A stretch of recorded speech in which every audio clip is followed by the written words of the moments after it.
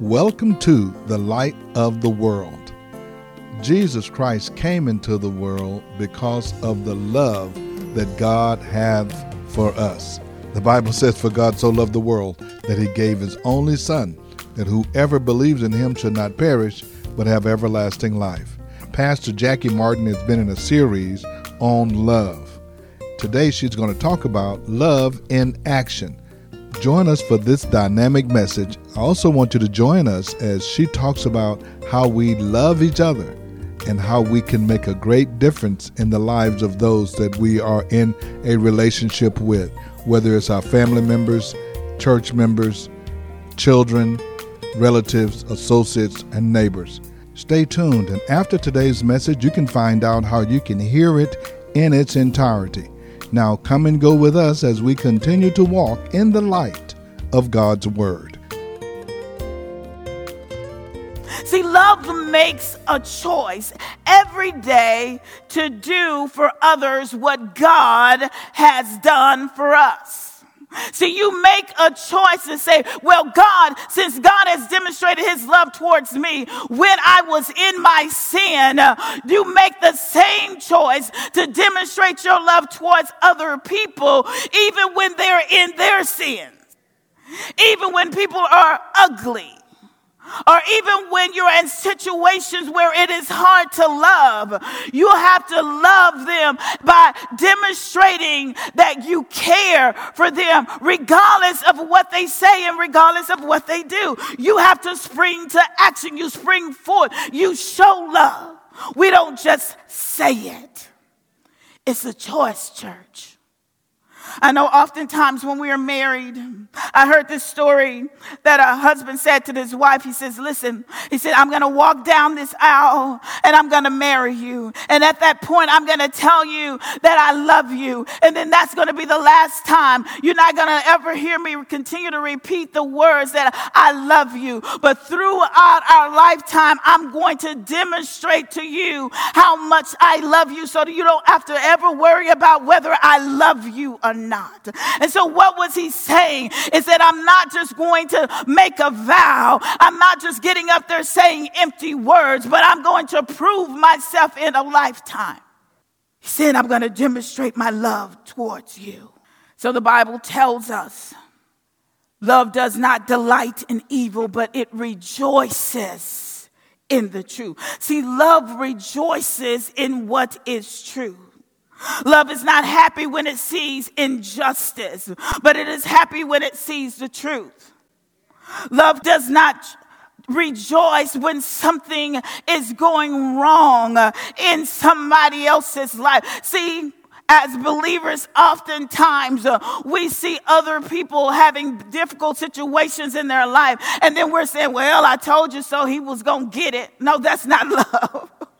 We rejoice when we see bad things happen to other people, but that's not the kind of love. God says, listen, true, genuine, agape love does not rejoice when we see other people hurting. It does not rejoice in injustice, but it is happy with the truth. You can have truth without love, but you cannot have love without truth. But let me show you what the word says. He says, speak the truth in love. So what does that imply? It implies that you can also speak truth without love. And we're bad at speaking the truth without love. We say, listen, I have the truth. My truth is my armor. My truth is my weapon. My truth is the thing that I use, that I'm coming against you with. But I'm speaking truth, but I'm not speaking in love. See, when you speak the truth without love, you weaponize your truth.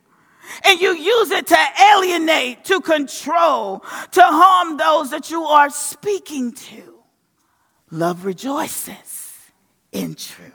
The agape love of God does not just rejoice in truth, but it rejoices in truth, but it celebrates. When it sees other people having good times, when it sees that you're having great success, it rejoices, it celebrates. It celebrates and delight when it see things that are going well in your life. But the agape love of God does not rejoice or celebrate or find pleasure or delight in unrighteousness. Instead, God's love only rejoices in the truth. It rejoices with what is going well. It rejoices with what is going right. See, when you see God's love in action, the kind of love that you ought to see, that truth that love rejoices in, is a love with integrity and honesty. It is a real love. It is the God-honoring love. It's a love that is not manipulating or defensive. That's the kind of love that we rejoice in.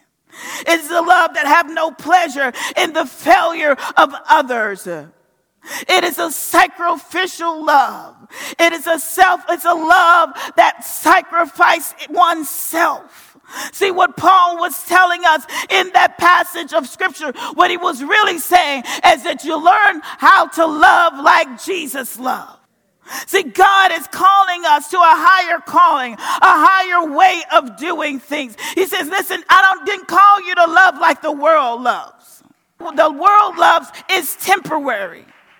The world love is based on conditions. It's based on how well I treat you.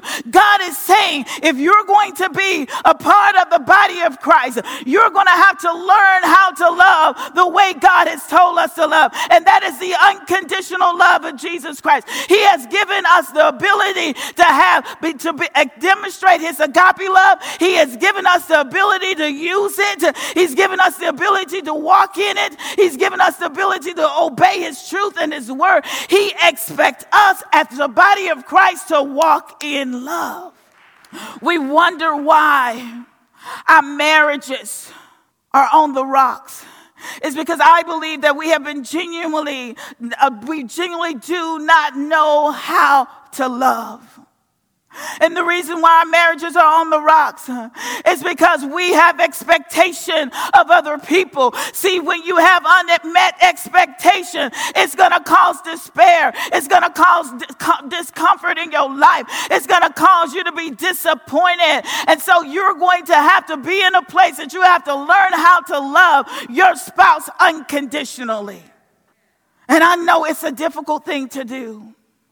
But as we grow together, we grow in love. We grow in grace together. I believe that the Lord uses the marriage relationship to mold us and to make us into the image of Jesus Christ. Why? Because that is the person that is close to you. That is the person that can get on your last nerve. That's the person that knows all of your weaknesses, know all of your problems, all of your issues.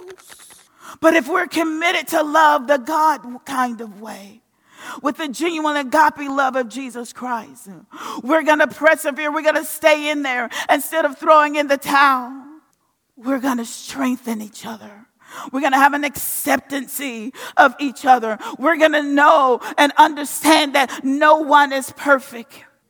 See, you're not perfect, but you have an expectation that they meet every mark. I don't want you to miss it. I don't want you to miss not one, but you expect for them to meet every single need that's in your life. But I'm here to tell you, there is no woman, there is no man that is going to meet every need that you have in your life.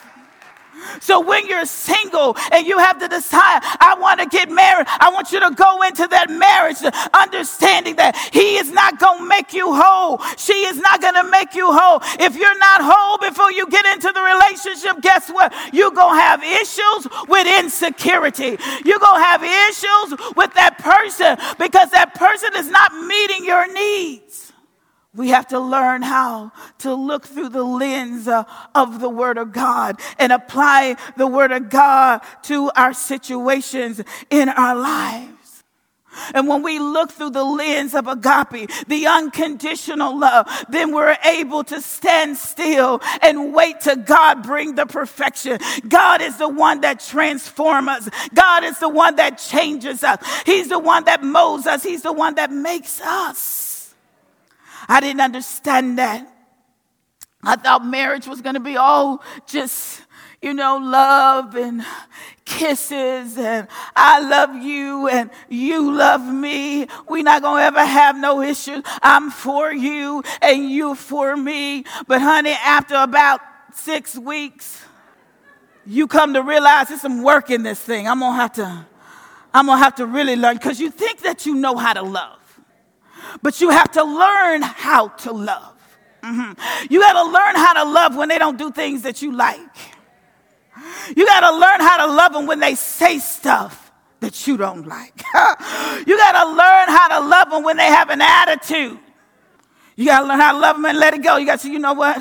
They just having a moment today. I'm going to let them have their moment. I'm going to go on my way and do what I need to do. But I'm going to keep on loving them. See, because if we judge them based on the things that they do, you're going to always have something that's turning in your heart of dissatisfaction, a dissatisfaction in your mind about your relationship. You're going to always be looking over to the other side and say, well, is the grass greener over there? Let me tell you, they got the same issues next door that you have in your house.